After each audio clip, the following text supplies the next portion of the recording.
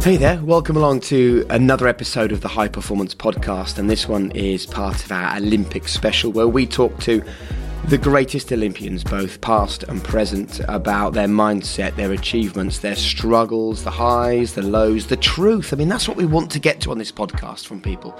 We want to get to the truth, and today, with the amazing Kate Richardson-Walsh, we do exactly that. Everybody's talking about culture. Everybody talks about having a vision or a mission statement or a goal, and even values. You know, I've been into so many places and they're on the wall and they're on their, computer screens and they're everywhere. But you actually say, like, what does that mean? And I've done it, workshopped it with loads of different groups and teams, and they keep giving me more values. And I'm like, no, but what will I see, hear and feel? If I came into your place of work, how would I know that this is the value that this is what you're about to your core? I love talking to Kate, she's such an inspiring person to have a conversation with. And I'm not just saying that, Kate, because I know you're a fan of the podcast and you listen to them. I genuinely mean it. And I can't thank her enough for being so honest and so emotional and going places on this podcast that perhaps she hasn't been before. It was really a special conversation. I can't wait for you to hear it. It's coming your way in just a couple of moments. But these Olympic specials are thanks to Lotus. And Lotus, of course, have got Olympic pedigree. They've won a lot of car races. They've also won races on the track when it comes to bikes as well, and they did so in 1992, and they created the bike that pushed Chris Boardman to gold, and they're doing the same with the cyclists at the Tokyo Olympics this year. And we spoke with Lotus and we said, look, how can we create something that just gets even more of a buzz around the Olympics? How can we get to the heart of what Olympians do and what Olympians achieve? And along with Lotus, we've created this Olympic special. So over the next few weeks, we're going to be speaking to all kinds of brilliant people. And there's a couple of episodes that I think, are you going to enjoy them or are they going to challenge you? I certainly left those conversations thinking I need to achieve more with my life. So if that's how it made me feel, I'll be interested to know how it makes you feel. And thanks everyone for getting in touch and talking to us about the Ian Thorpe episode, which came out last Wednesday, of course, which was our first Olympic special. Don't forget, if you want more from the High Performance Podcast, just go to thehighperformancepodcast.com and sign up for free to the High Performance Circle, where you can get loads more amazing content. But for now, I just want you to sit there with a pen and a paper and make some notes. It's our absolute pleasure to bring you these conversations for free. We want nothing from you in return, apart from for you just to get something from these conversations to improve your own life. And I know that today you absolutely will. So welcome to the latest Olympic special in partnership with Lotus on the High Performance Podcast. Ready to pop the question? The jewelers at BlueNile.com have got sparkle down to a science with beautiful lab-grown diamonds worthy of your most brilliant moments. Their lab-grown diamonds are independently graded and guaranteed identical to natural diamonds. And they're ready to ship to your door. Go to BlueNile.com and use promo code LISTEN to get $50 off your purchase of $500 or more. That's code LISTEN at BlueNile.com for $50 off. BlueNile.com, code LISTEN. I'm Sandra, and I'm just the professional your small business was looking for. But you didn't hire me because you didn't use LinkedIn Jobs. LinkedIn has professionals you can't find anywhere else, including those who aren't actively looking for a new job, but might be open to the perfect role, like me. In a given month, over 70% of LinkedIn users don't visit other leading job sites. So if you're not looking on LinkedIn, you'll miss out on great candidates like Sandra. Start hiring professionals like a professional. Post your free job on linkedin.com/people today. Even when we're on a budget, we still deserve nice things. Quince is a place to scoop up stunning high-end goods for 50 to 80% less than similar brands. They have buttery soft cashmere sweaters starting at $50, luxurious Italian leather bags, and so much more. Plus, Quince only works with factories that use safe, ethical, and responsible manufacturing. Get the high-end goods you'll love without the high price tag with Quince. Go to quince.com/style for free shipping and 365-day returns.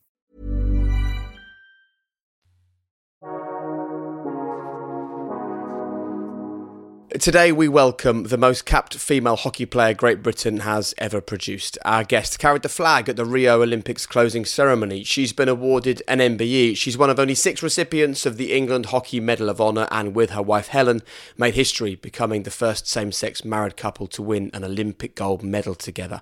However, what we really love on this podcast, what we're always interested in on High Performance, is how she did those great things, the lessons she learned along the way, the successes, the failures, the moments that stick in her mind. I can't wait for her lived experience to become lessons for you over the next hour. It's an absolute pleasure to welcome someone we've been keen to speak to on this podcast for a very long time. Kate Richardson-Walsh, welcome to High Performance. Thank you very much. What a lovely introduction and a nice welcome. The pleasure's all mine, honestly. I'm really looking forward to it. Brilliant. You listen to the pod, do you? I've listened to a couple of episodes. I listened to Dina. I love Dina. I'm a total fangirl over Dina. So I've listened to Dina's episode. Great. Well, same question to you that we asked her at the very top of the show. What is high performance? I think it's a complex thing. I think for me, it comes down to standards quite a lot. I think how you set your standards personally and how you challenge yourself against those standards. I think that's really at the core of it. And then the discipline to follow it up, to follow it through, even when the going gets tough. I think just that.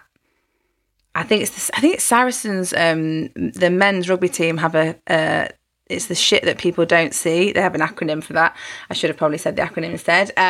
But it's that. It's are you prepared to do it when no one's watching, when the weather's bleak and you're feeling rough, but you need to do it. Do you have that discipline to do it? And then I think the thing that I learned, the hardest lesson probably that I learned, was that the need to have balance in that. I was obsessed, all in, and I didn't have balance. And I think sometimes well, what could I have achieved? What more could I have achieved if I'd have cared for myself the way that I learned to in the last few years of my career? Because I also think that has to play a part. I think there has to be a care that's woven into the high performance. I think it's got to be about standards and it's got to be about discipline, but unless there's care, I think it can just tip over. So many lovely little things for us to delve into then over the next hour or so. I want to start by talking about resilience then, because you can't create these standards, you can't operate at the level you operated at without bags and bags of resilience. Where did your resilience come from? Goodness, I think probably looking back, that's probably how I was raised, I think. My mum and dad were both teachers, and I think possibly maybe like first generation to go to university possibly, and really wanted myself and my sister to just do our best at whatever we set our minds to, and kind of just gave us the opportunity and privilege, frankly, to try lots of different things and lots of different sports and fail a lot early. And actually, that's where I think some of that resilience came from, that ability to know that it's okay to fail and to be able to pick yourself up and to understand what else you need around you to help you get through those difficult times. So definitely that, I think that early kind of upbringing, those foundations that both my parents kind of instilled in myself and my sister have seen me all the way through. So can you give us an example of an early failure then, Kate? Yeah, I think there's a major one. There's a real turning point for me. I started playing hockey when I was 12, went to secondary school, and it was just my local comp in Stockport, and hockey was one of the sports we did in PE. I had a really enthusiastic PE teacher. So I started playing when I was 12 on our Red Gra, but progressed quite quickly. It was the first team sport I played, so I was doing swimming and gymnastics prior to that. And went through the system. So I went to county, went to North of England trials, and then I didn't know, but they were junior England trials. I just was enjoying playing hockey. And so I was 14, 15, and I was playing for the England under-16s. And I kind of felt like a fish out of water, but I enjoyed it and had a great time, but I wasn't giving it any time or thought or effort or energy at all. I was just following my nose, and I was not looking after my body. I hated running. I was eating like a packet of cookies, watching Neighbours most nights. I was, going out down the park and drinking with my friends on like Friday, Saturday night. Just wasn't looking after myself in any way. But then the next year, when you should be selected for the England under-16s because I was the right age, I got dropped. And I remember like it's yesterday. And honestly, the emotion hits me right in the core of my chest every single time I think about it. I remember the letter coming through the post, because those are the days, that's how I used to find out in those days. And there was a list of names. My name wasn't on there. And I ran upstairs, locked the door of the bathroom, cried for a few hours, and eventually came out. And my mum just sat me down and just, talked to me about it and how I was feeling. And she kind of finished the conversation by saying, well, what do you want to do about it? And actually at the time I was like, harsh, Mum, that was really harsh. That was such a harsh question. But actually it was the best question she could have ever have asked me, because it was really down to me and what I wanted to do about it. Where did I want to go? What did I want to be? At that time, even outside of sport, I didn't really have any hopes or dreams or aspirations. I kind of thought they were for other people that went to the posh schools and had more opportunity. And so that was a real turning point for me to say, okay, right, actually, what can I do? And I went about making lots of choices and decisions that were going to help me be the best hockey player that I could be, which is essentially my answer to that question. Was I didn't think about Olympics or anything. I just thought, I just want to be the best hockey player that I can be, and I'm going to go after that in every way. And it's interesting seeing you get emotional now, talking about getting that letter through. You can see straight away. What is it then about that makes you emotional? Is it remembering the emotion you felt when you opened the letter? Is it the fact that actually on reflection, it's probably the most important day of your life because it changed things for you? Or was it your mum's amazing and really powerful way of dealing with it? Probably a bit of all of it. And to be honest, a big, thick layer of shame. Really? Yeah, I am an emotional person, and emotions run right at the surface for me. But I think it is that was the initial emotion, and I think that's the thing that resonates again straight away. Is I've let myself down, I've let my family down, I've let my coaches down. All these people that have given me their time and energy and expertise and knowledge, and I've just done nothing with it, frankly. And I just felt a real sense of shame in that. And shame is such a physical emotion, isn't it? It really, you feel it in every cell of your body. And I think that's what it is. Because what intrigues me then on that then, Kate, is building onto it, that one of the things Jake and I were talking about before we came on the call was you described it in Saracens culture as the shit that nobody sees. And we often refer to it as the work that takes place in the shadows, that for you it's what happens in the shadows reveals itself in the light. Now, you doing 17 years as an international player involves a lot of ice baths, physio sessions, missing birthday parties and sacrifices that nobody else sees. Now, I understand what was the catalyst that maybe prompted you to be the best player, but what motivated and sustained you for that long? I think a couple of things. I think the first thing is unfinished business. Helen, my wife, who also played in the team for 17 years, we often, reminisce because we're old grannies now and talk about, had we won a gold medal with the GB team in Sydney in 2000, our first Olympic Games, would we have still been there, Rio 2016, trying to fight for a gold medal? I don't know. So they felt that for a long period of time, frankly, for that whole period of time, there was something missing. There was something that we hadn't gained yet. There was things still out there that we wanted to get after. So that was definitely a massive inspiration, motivation. And I think secondly, this might sound a bit cliche, but my teammates, honestly, you're going to make me get emotional in this podcast, aren't you? But my teammates, frankly, were everything. Some of my best friends in the team tried on 2 or 3 occasions to be selected for Olympic Games, having been selected for other tournaments in between and not making that selection. And I felt a real sense of honour and of duty to represent them.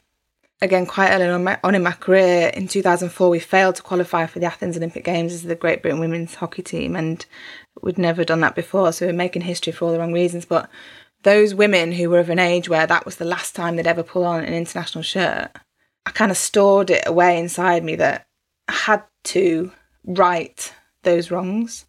Those women didn't deserve to go out like that, and they didn't have the opportunities that we then got later on to have a full-time programme, to have all the technology and all the support that we had from all the support services.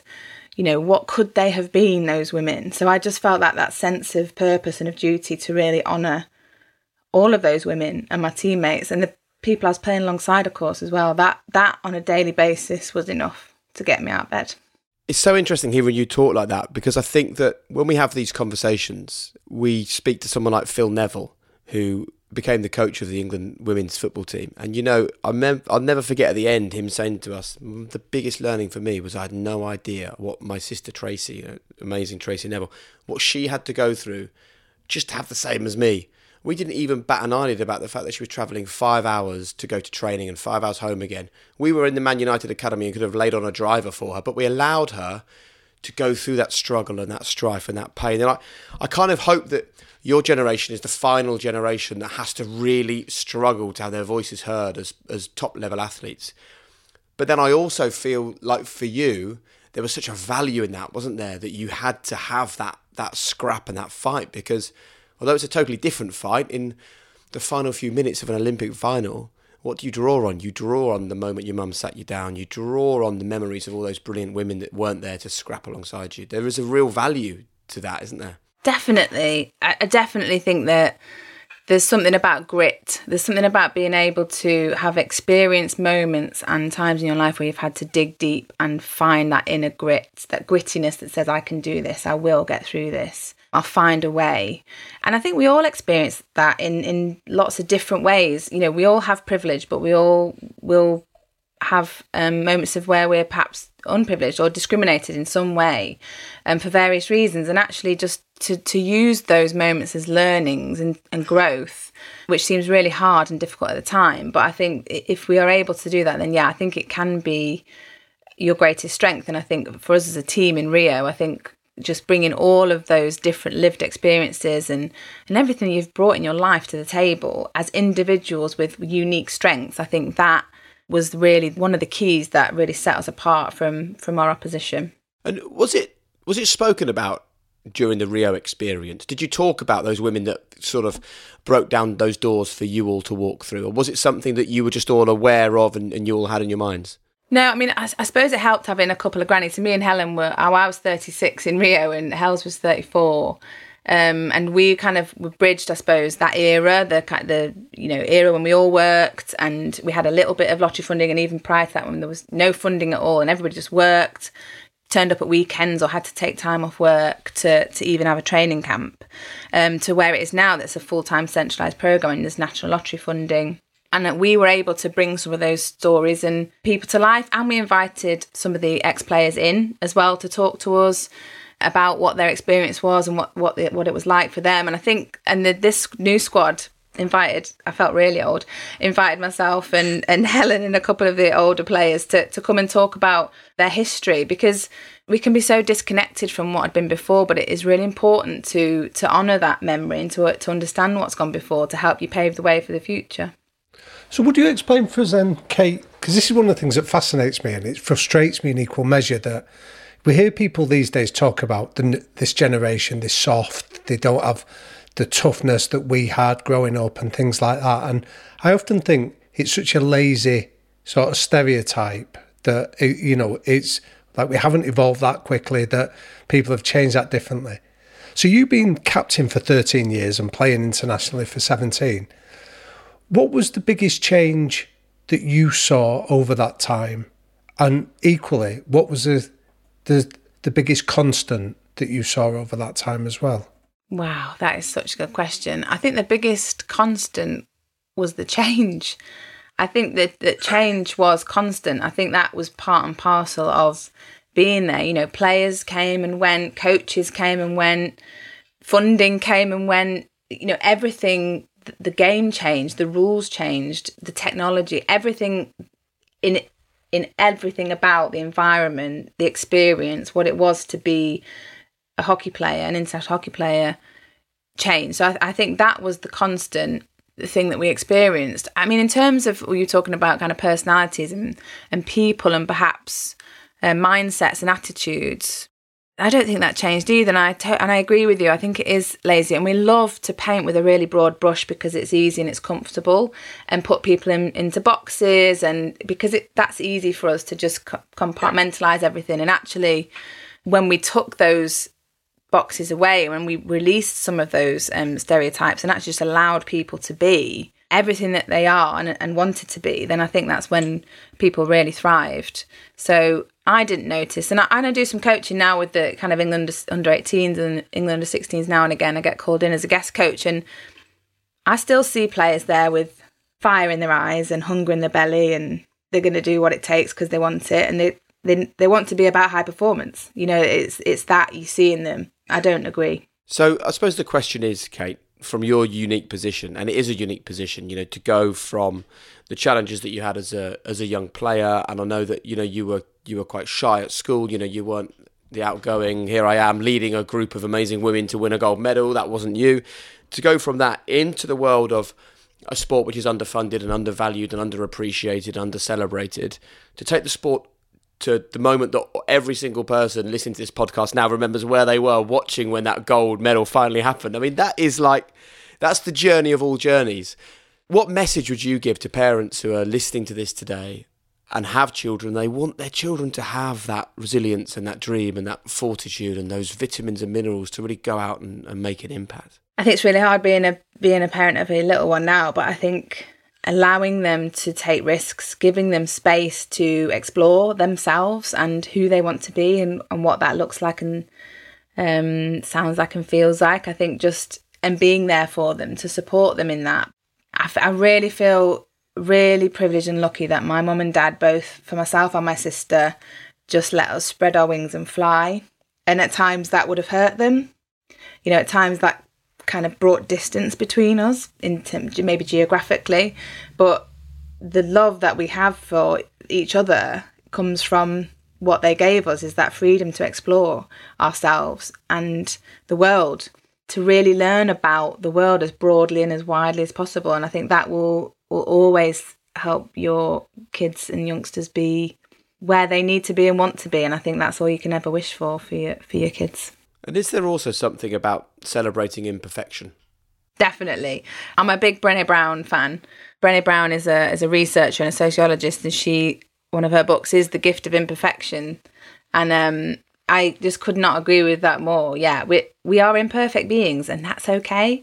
And actually, some of that imperfection will help us acknowledge our strengths first and foremost, but also help us, navigate the world and guide us and lead us in the directions that we want to travel as well.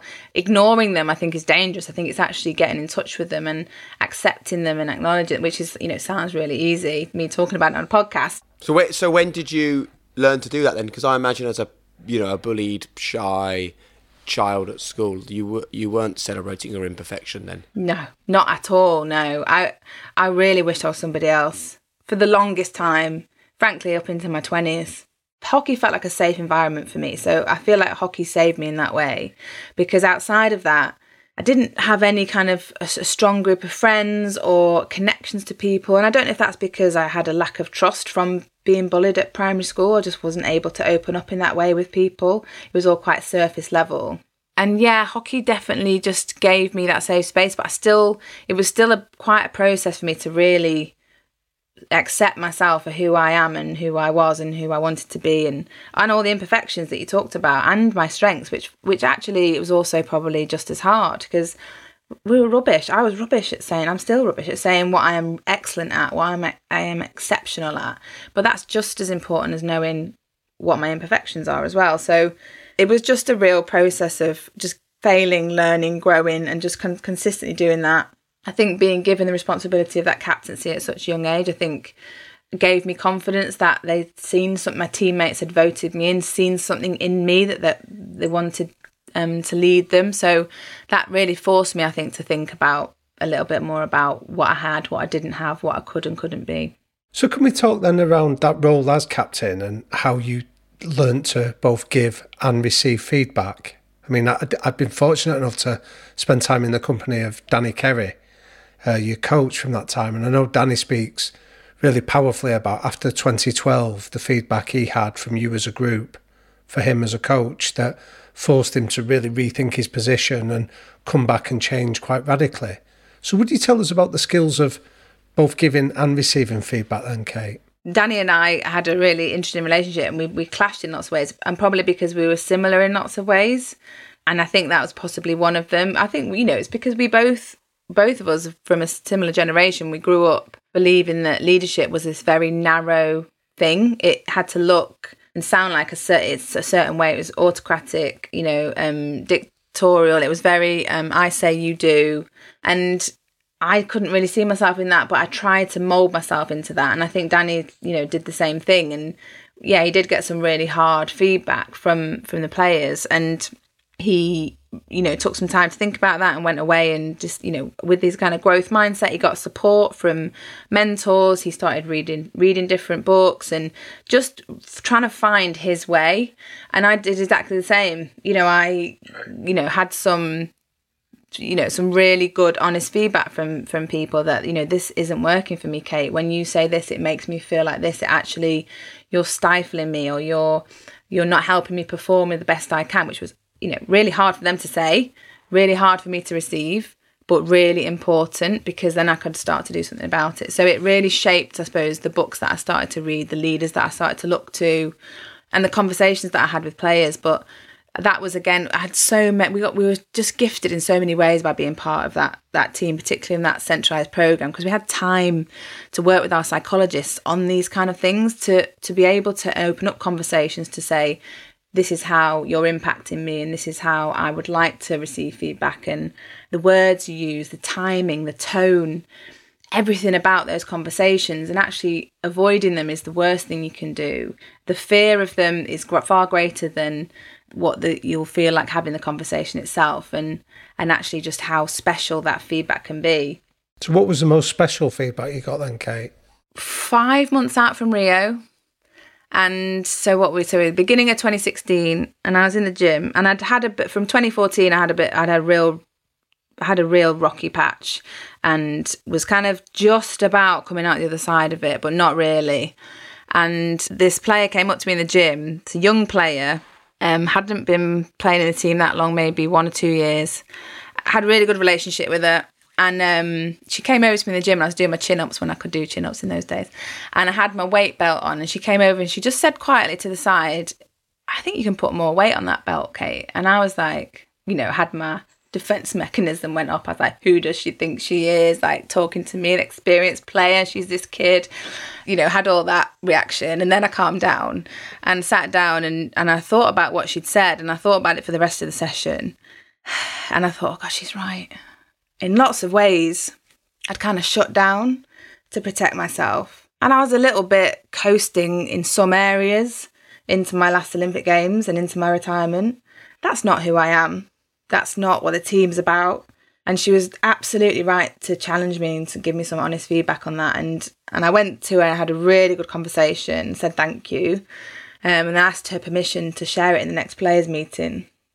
And I did, and I just shared what she'd said, and I shared how I felt and what I was then going to do about it. And, those moments are just golden nuggets. It was really brave of her to come and say that to me in that moment, but the impact it had was revolutionary, and we all have that opportunity every day. And I think I sometimes avoid having those hard conversations because it feels like it's going to be really uncomfortable, and it's going to be hard, and there's going to be emotions. And actually, if you think about it in the way of you're doing that person a disservice if you don't go and talk to them, actually the way to make this person and this team the best it can be is to actually just go and have that conversation. Think about how you have it, think about the timing and the words and all that, but I think go and have it, and that was such a good lesson for me in so many ways. So at that point, how many years had you been captain for when that young player had that conversation with you? Well, 13 years practically, yeah. And I want you to take this in the spirit that it's meant, right? I'm surprised you had that reaction, having been the captain for that long. Like, in my head, I kind of assumed by 2016 you had it sorted. You were the captain, everything was going in the right direction. You'd have read the books, you'd have had the conversations. If some young player came to you with a bit of advice, you would have gone, do you know what, my growth mindset says that's great, and I applaud you for the fact you've come and said that to me, the great Kate Richardson-Walsh, the captain of the team. How did it take you to that point in your career to see that as a healthy conversation, not an unhealthy one?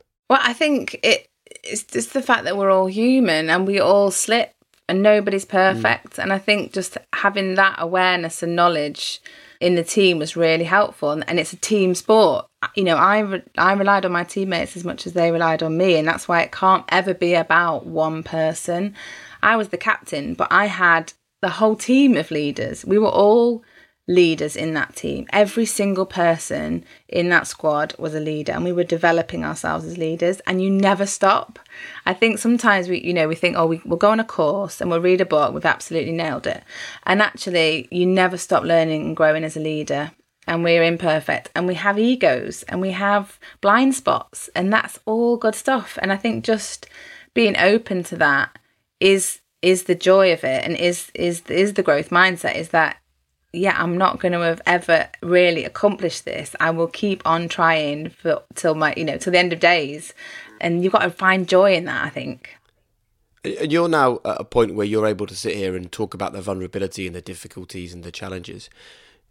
Was part of this, when you were the England captain, about you kind of felt like your role wasn't to be vulnerable, it wasn't to be the person in the room who was struggling. So this was a front that you put on to be who you were, to be a captain in your sort of image of what a captain is, to protect yourself. Yes, without a shadow of a doubt, yes. Partly because of, I suppose, the leaders that I'd had around me, what I'd seen leadership was. I think it was, nobody was talking about mental health, when I was growing up and into my 20s. It wasn't even just taboo, it just wasn't a topic of conversation. So you put a mask on and you crack on and you get on with it. And whether you're having the worst day in the world, you don't want to affect everybody else around you. So you put a smiley face on and you crack on. And it was a real moment for me. And it wasn't a moment in time, it was definitely over a period of time. But for myself and I think my teammates, when we started to understand that we're going to have good days and bad days, and those external factors all playing out in our lives outside of being a hockey player. There are things that we don't know about one another that we're going through, and all of this is going to affect us, and that makes us human. And actually, if we are able to create little pockets of space for people to share that in a way that they feel comfortable, then not only does it help that person, but the bonds of trust and respect that it created between us were just so powerful. And it is that shared experience, that connectivity that you can't fast track and you can't mimic or get any way other than that deep level of connection and of sharing of vulnerability. But it was a real process for me. But, I still hear now leaders talk about, I'm really concerned that the people are going to see it as a weakness if I share my vulnerabilities, that they're going to think I'm not strong and I'll lose my power. But actually, I think, and Danny, when he shared his vulnerabilities with us about his leadership, about the leadership of the team, it connected. It was like, oh, right, okay. He's a human being. He also has good days and bad days, and we can talk about that. I think it just makes them more reachable and approachable, and I think that can only be a good thing for leaders. I heard Danny once use I asked him a question once of the difference between coaching men and women, and he had a really neat phrase that said, when you coach a group of men, you can praise them and they feel that they belong, whereas he said with the women's team, his experience was you have to belong before you can praise them. Was that idea that you have to be seen as a member of the group before you feel you can receive that praise and acknowledge it in very real terms. What was your experience of that? This is one of the moments me and Danny would have a really good in-depth conversation, and we might sit on different sides of the fence on this one.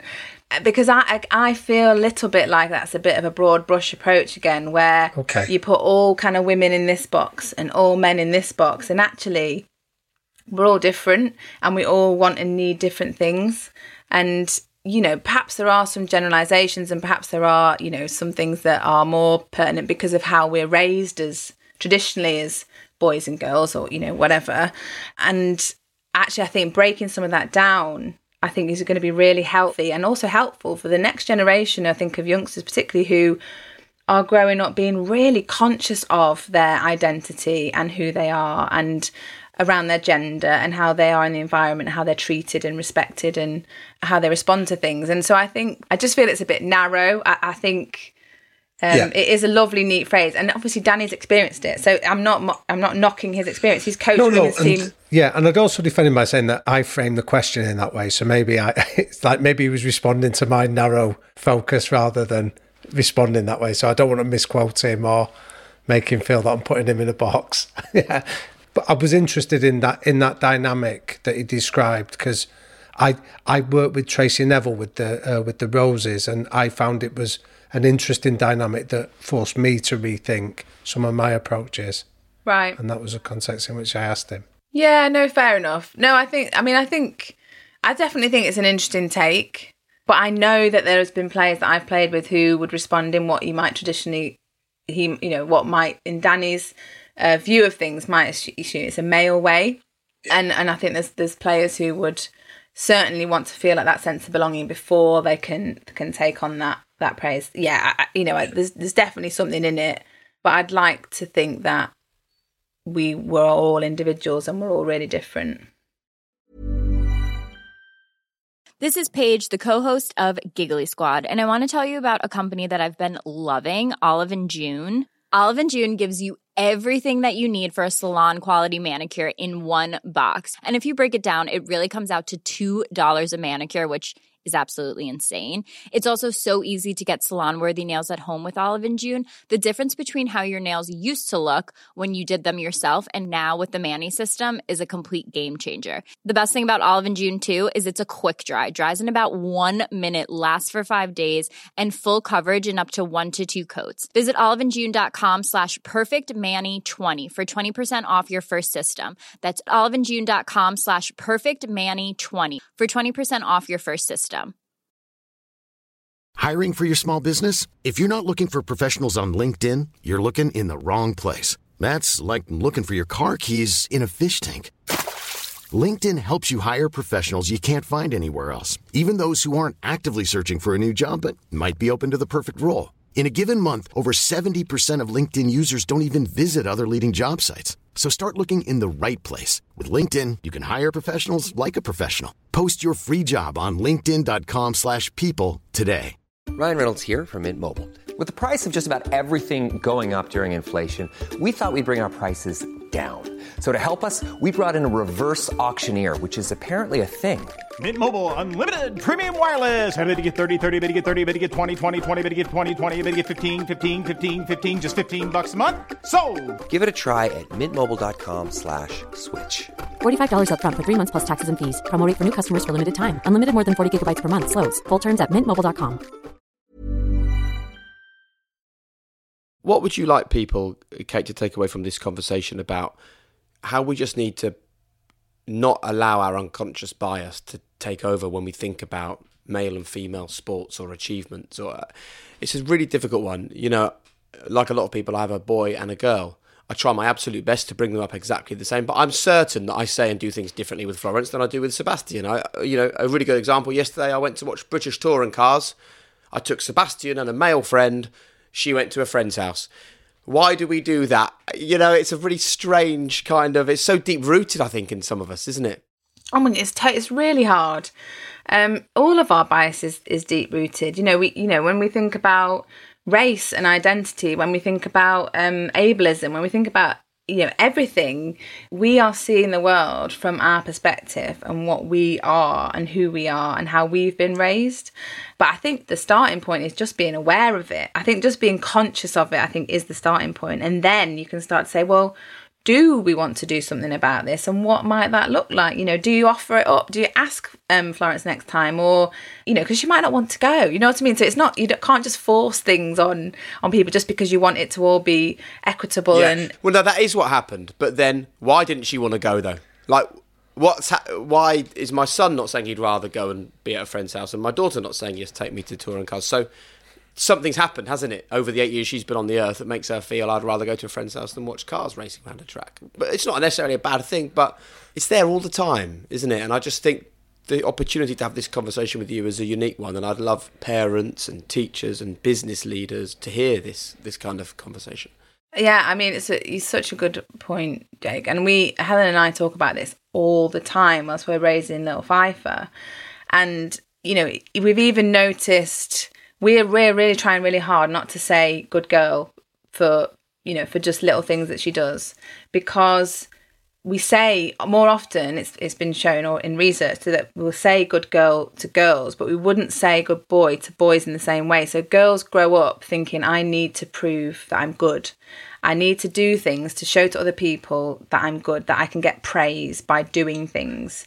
And we don't necessarily raise boys in the same way. And again, that's a really broad brush, but you know, it's just little intricacies like that. And when we go to our grandparents, they're just throwing out the good girls left, right and centre. And it's really well meant, and it's with such love and warmth and good intent. So you don't want to stop them from saying that. What about saying that it's good that you did that drawing? That was a good finishing off your tea. You know, whatever it might be. Actually just be more specific rather than just being about girls just have to try to be good in life. And they have to just do these extra things to be seen as good. And I think that it's all those little, which is, you know, when you're in parenting mode or any leadership mode, you know, when you're in the cold face and it's like really hard, you're not necessarily thinking that clearly or consciously about what you're saying and not saying. But I think by having conversations, listening to different people, like Helen and I are following lots of various different people on social media just to give us different thoughts and ideas. And then we can have a conversation about, you know, how we raise Pfeiffer. But that's just me and Helen. What about when she goes to nursery? What about when she goes to a friend's house? You know, what's that experience like? Can't control everything. So I think it's also just knowing you can do what you can do as a parent, and there are certain things in your realm of control, and there are other things that are out of your control. But at least being conscious and aware of it, I think, is key. So as somebody that is very conscious of language and things like that, can I ask you around that speech that you would have given to the girls in Rio in 2016, you know, when you went to the extra time period and you all gathered together, and I remember sat up late on the Friday night watching it and sort of biting my fingers to the quick. But for you, you've had all these near misses, you've had the 17 years of operating in the shadows. What did you say to them at that moment in time, and where did you try to focus their mind? I don't honestly think I said anything. So I remember the final whistle went, so we knew we were going to penalties. And I remember celebrating. And I remember celebrating really positively because I knew and we knew that if we could take it to penalties, because we had Maddie Hinch, who's one of the best goalkeepers against the running penalties. And then we had a really good set of penalty takers that we trusted and we knew they'd done the work. That was like a win for us. You know, you can't assume you're going to win in penalties, but we knew we'd given ourselves another good chance. It kind of felt like we had two bites of the cherry, try and win in normal time or go to penalties. So I remember my initial reaction was just like, you know, well done, like celebrate, like just getting that vibe throughout the team. Everyone was on the same kind of page as me. And then we came into the huddle and we were so present that one of our assistant coaches kind of jumped the gun a bit because we'd literally talked through all the processes, how this was going to work. We knew this was whether we were ever going to go to penalties in this tournament or not, we knew how this was going to work. So we came together and one of our assistant coaches got a bit excited and went to jump the gun to start talking about who was going to take the penalties. And everyone was just like, that's all right. We'll just wait for Danny to come down and he'll come down, have a conversation and then we'll... And it was just so calm. Brilliant.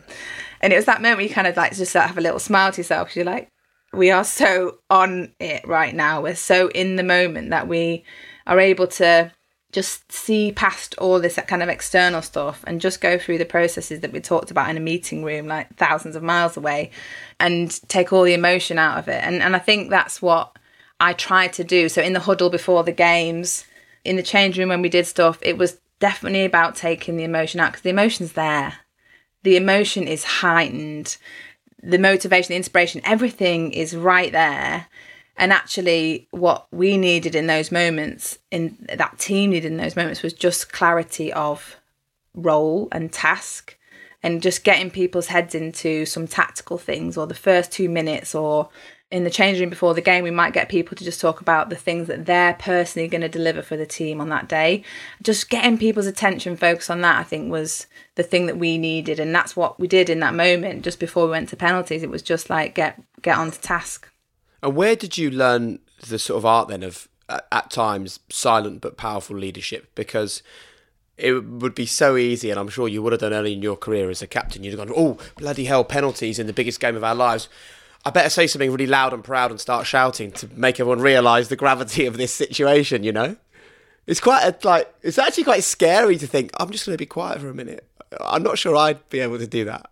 So many times, because I thought it was all about big speeches. You know, you've seen the movies. You know, is it Any Given Sunday? What is it? It's about the inches in front of your face. All of that. The Miracle, the ice hockey film, every sports film. There's a big speech, and everyone's like, "Wow!" I definitely thought it was about that. And I did that. I actually did that. So it was a tournament in South Korea in 2003. And we got to the final against South Korea, and I was like, right, this is my Any Given Sunday moment. So I wrote this epic speech. It was around the South Korean flag, how we needed to have yin and yang balance in the side.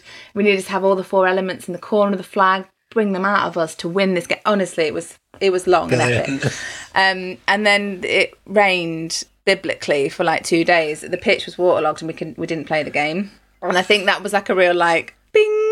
Okay, It's probably not about big speeches or, and in the huddles, I would try and say all these quotes and metaphors and really bad stuff. I look back and think, oh my word, what people must have been shaking their heads at me.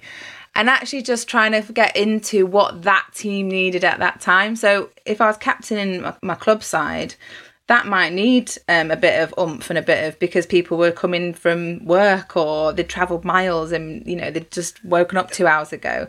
Or you're playing an Olympic final. Where is the emotion and the energy, and what does it need right now? I think it was Bill Belichick, one of the books I read, talked about taking the temperature in the room, which I just loved. Just being that sense of what do they need right now, and can I give it? Can I take it away? Who else can give it? Because I might not be the best person. And that was, again, a long lesson learned. But what a great lesson, though, because when you talk about your big sort of Churchillian moment, your moment to be Robert De Niro, you said, I thought this was my opportunity to do my Any Given Sunday moment.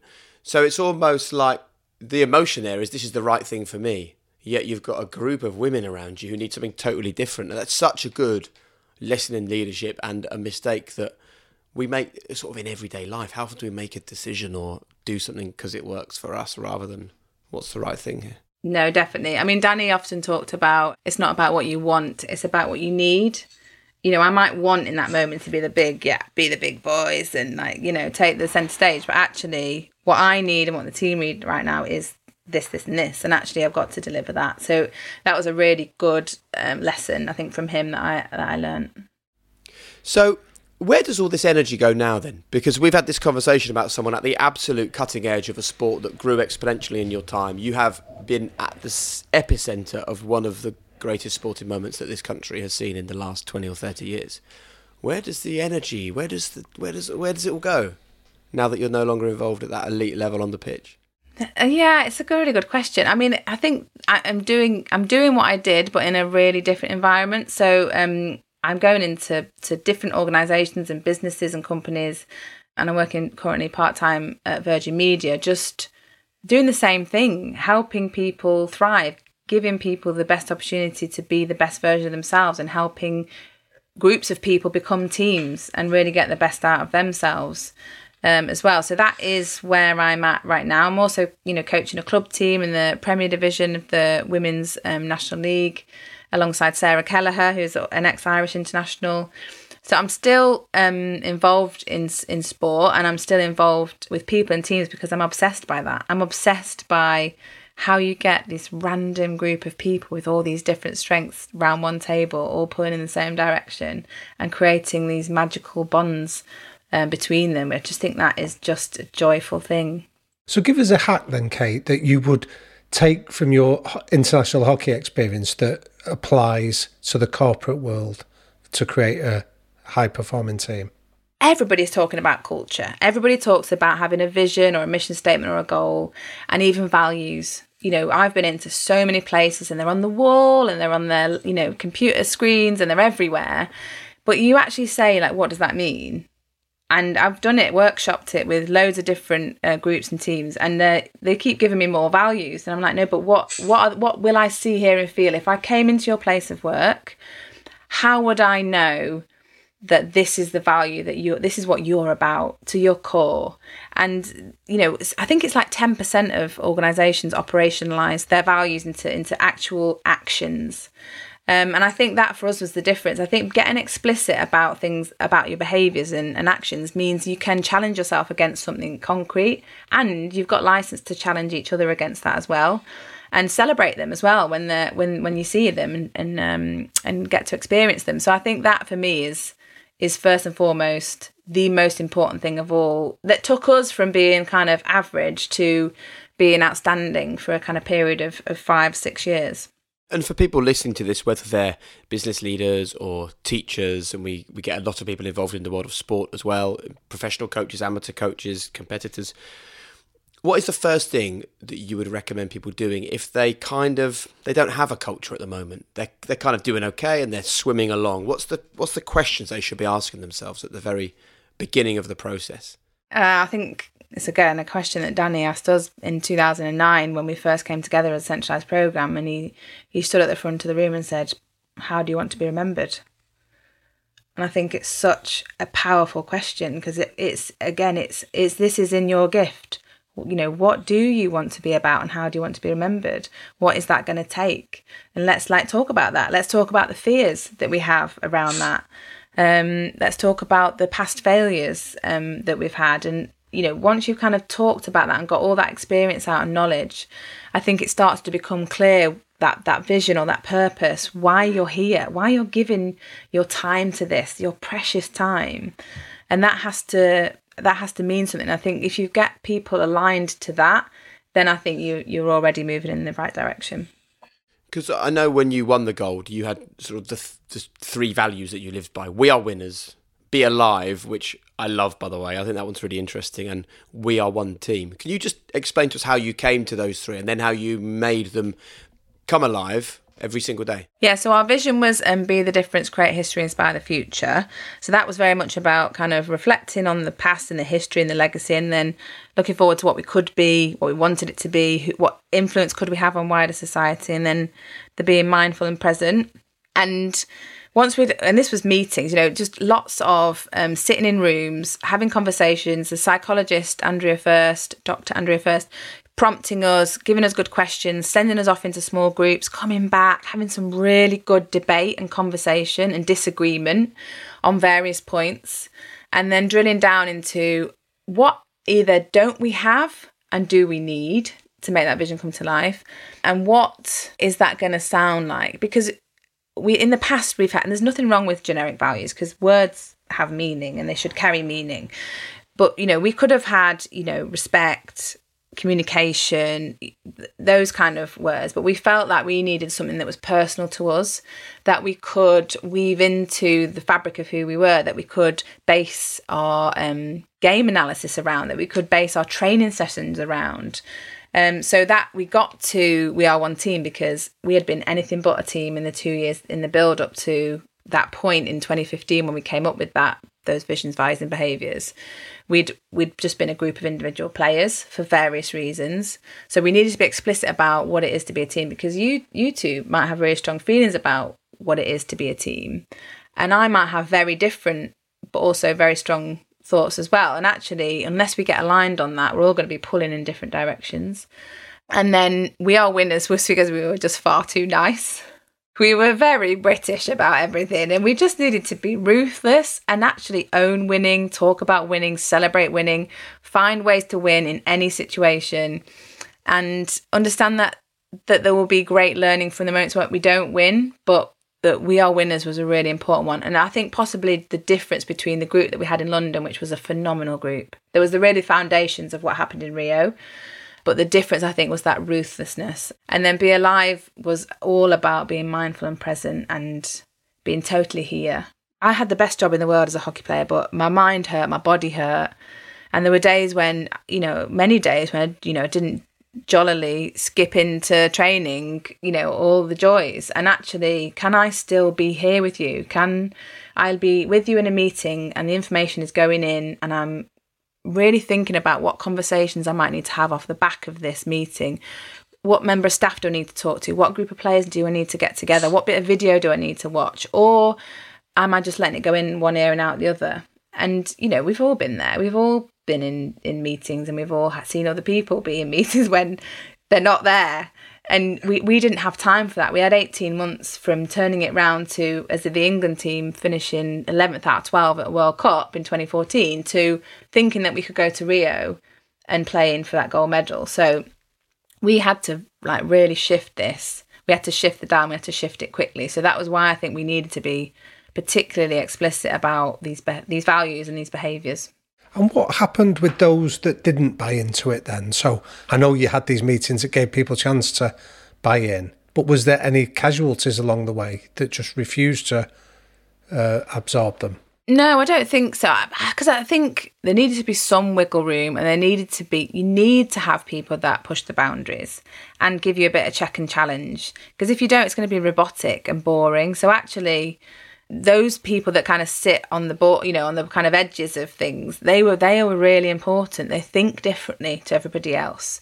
They challenge things. And actually, I think that was another changing moment for me, to acknowledge that those, I mean, people call them mavericks, whatever you want to call them, the outliers, actually they are just as important as the people in the critical mass, because you can get too boring and homogenous otherwise. So we didn't have a great deal of turnover in the squad, but having this culture, having this sense of who we were, really helped us bring people into the squad, because, you know, being able to communicate that really clearly, it says to those people immediately, like, this is what it is to be part of this team, and here we are, welcome you into it, and we'll support you in understanding and driving it with us all at the same time. So I think it was really at the centre of everything, really.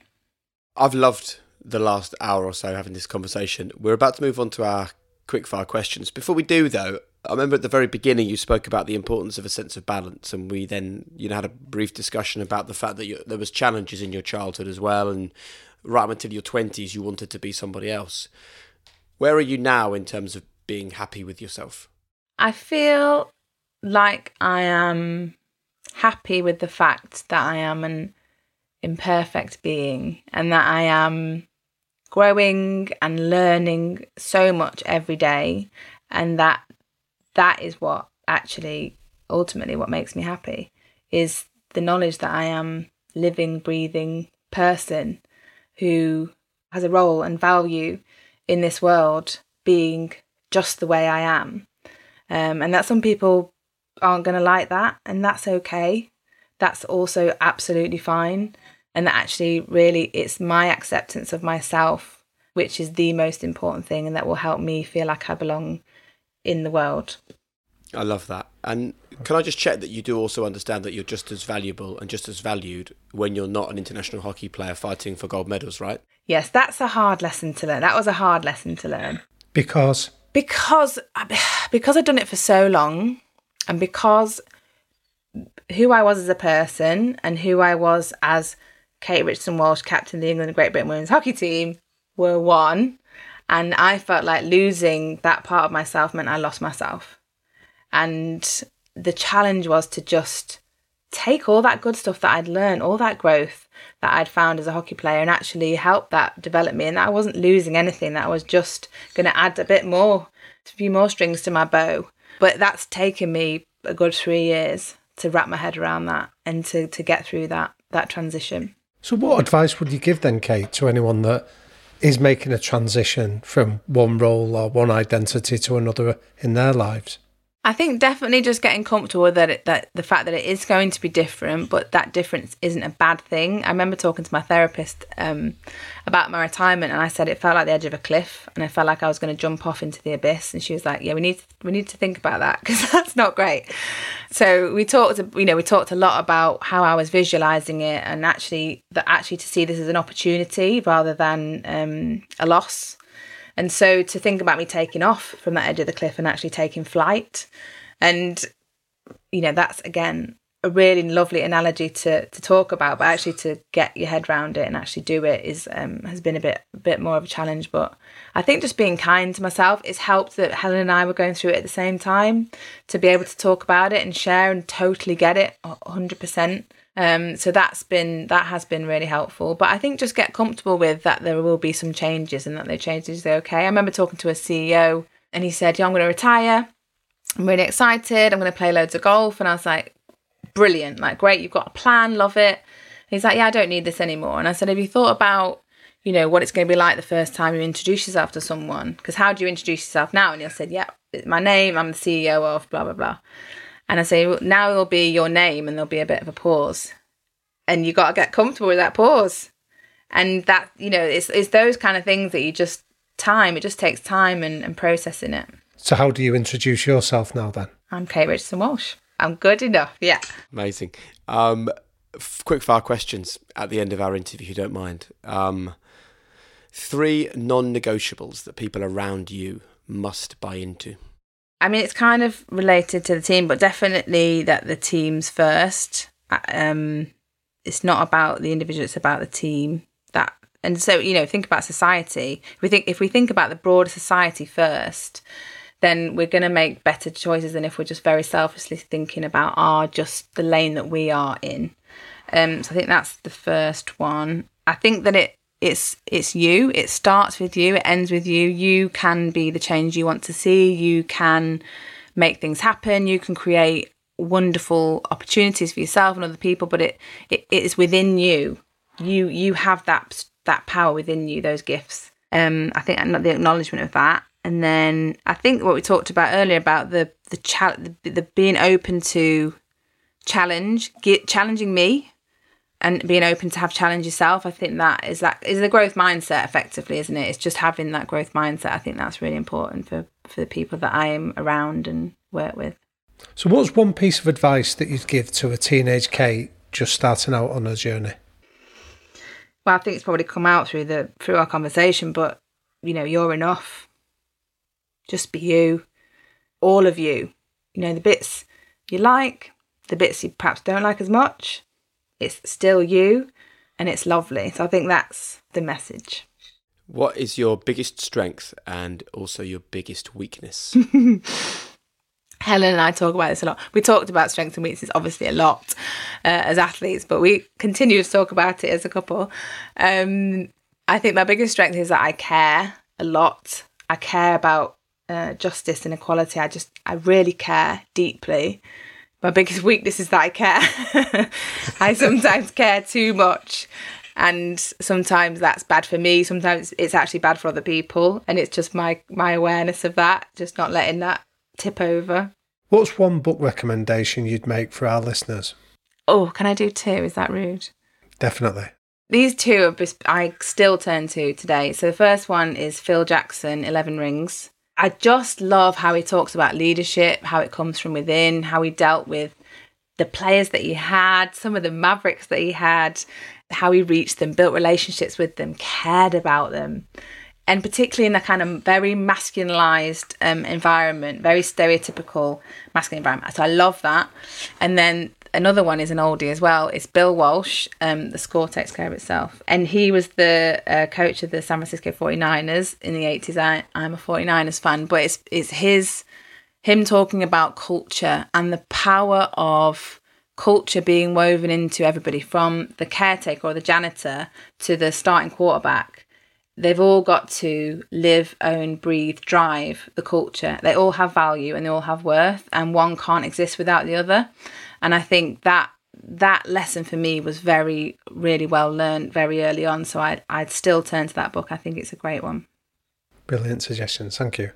And the final question, your one golden rule, your one final message for people listening to this to live their own high performance life.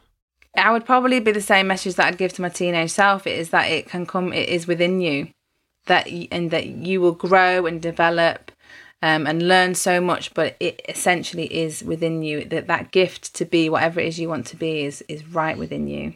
Oh man, thank you so much. That's been quite an emotional hour-long conversation, hasn't it? You're the epitome of the power of imperfection, perhaps. And I'm so pleased that, you know, when you go back to that person that you didn't want to be when you were in your 20s, how great that you stuck with her, hey? Yeah, I'm pleased. Worked out all right. Yeah, it worked out well for that girl, yeah. That girl from Stockport. The Queen of the North. And I think the story is far from over. I look forward to seeing what's next in the chapter, you know. Definitely. Damien. Jake.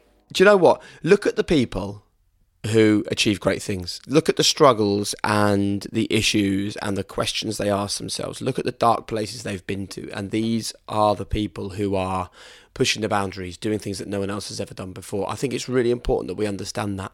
Definitely. I think there's one 4-letter word that really came out in our chat there with Kate, which was the word grit. There's research on this by a lady called Angela Duckworth, a psychologist, that did some pioneering research at West Point Academy with American soldiers that were going through training, and she gave them a questionnaire which was around the dark stuff, the shit that nobody sees, the stuff in the shadows, how comfortable, being uncomfortable they were.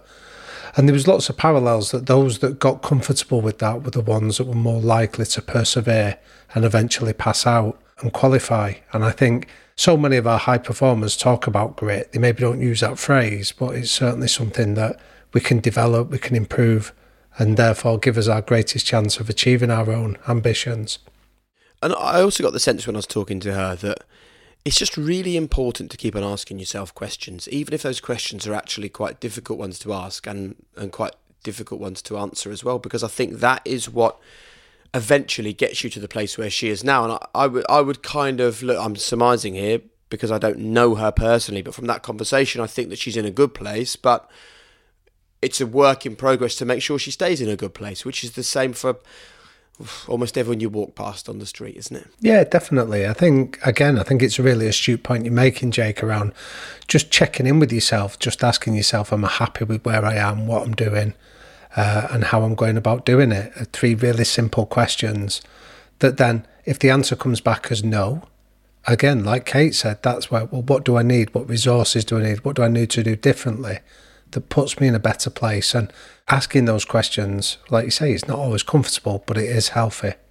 And I think the other sort of overriding feeling I have from that is almost expect that you're going to go through difficult times. Expect that they're on their way, because I think to give yourself the sort of the tools to deal with that is what gets you through. And then when you come through the other side, I mean, Kate talks with such clarity now. That story she told about a young athlete coming in and questioning her efforts in the gym and having to really kind of control herself to deal with that properly is an example of someone who clearly is emotionally connected to herself. She's got bags of emotional intelligence, but she was almost hiding that, wasn't she, behind the facade of having to be a captain, and by the sounds of it, quite a tough captain earlier in her captaincy. That, you know, that's what she did to protect herself, I guess. Yeah, and again, it's interesting she referenced the work of Brené Brown, the sociologist and researcher on this, that speaks so powerfully and passionately around vulnerability. The more that we can make ourselves vulnerable, the more human we become, and the more human we become, the more easier it is to connect with other people. And at the heart of her, with the England hockey team and as the captain, it was her humanity and her decency that was central to it, not being the invulnerable leader that she thought they wanted from her.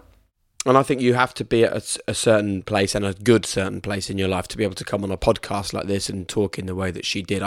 I kind of get the sense that maybe when she retired, she was kind of thinking, well, that's it, what do I do now? But I get the sense that actually there's a lot of her story that is yet to be written, and it's quite exciting stuff ahead, you know? Yeah, definitely. Again, you know, like she spoke about, one of her non-negotiables was this idea of putting the team first, and in her new language, that's about putting society first, caring about the world, being a spokeswoman for injustice and calling it out wherever it is.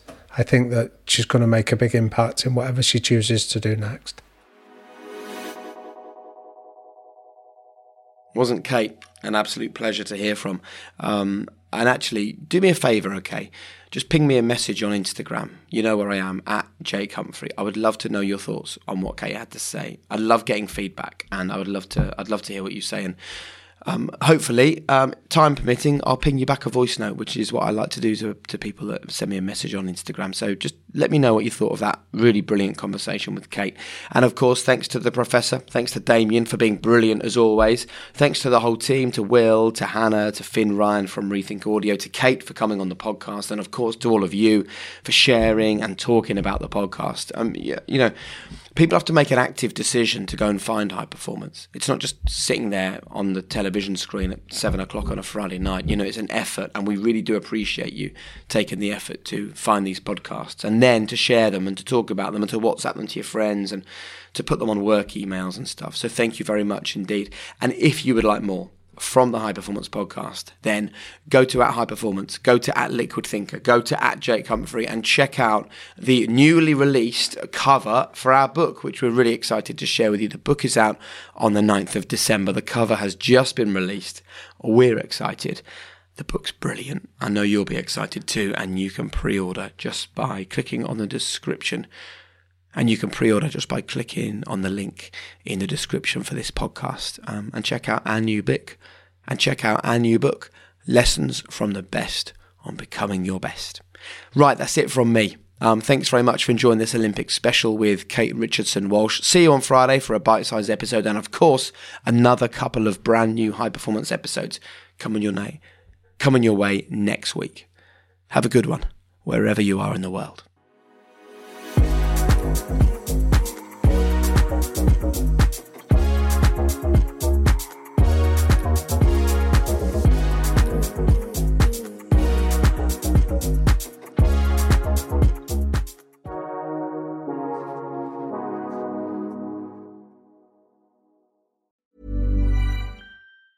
Mom deserves the best, and there's no better place to shop for Mother's Day than Whole Foods Market. They're your destination for unbeatable savings, from premium gifts to show-stopping flowers and irresistible desserts. Start by saving 33% with Prime on all body care and candles. Then get a 15-stem bunch of tulips for just $9.99 each with Prime. Round out Mom's menu with festive rosé, irresistible berry chantilly cake, and more special treats. Come celebrate Mother's Day at Whole Foods Market. Planning for your next trip? Elevate your travel style with Quince. Quince has all the jet-setting essentials you'll want for your next getaway, like European linen, premium luggage options, buttery soft Italian leather bags, and so much more. And it's all priced at 50 to 80% less than similar brands. Plus, Quince only works with factories that use safe and ethical manufacturing practices. Pack your bags with high-quality essentials you'll be wearing for vacations to come with Quince. Go to quince.com/trip for free shipping and 365-day returns.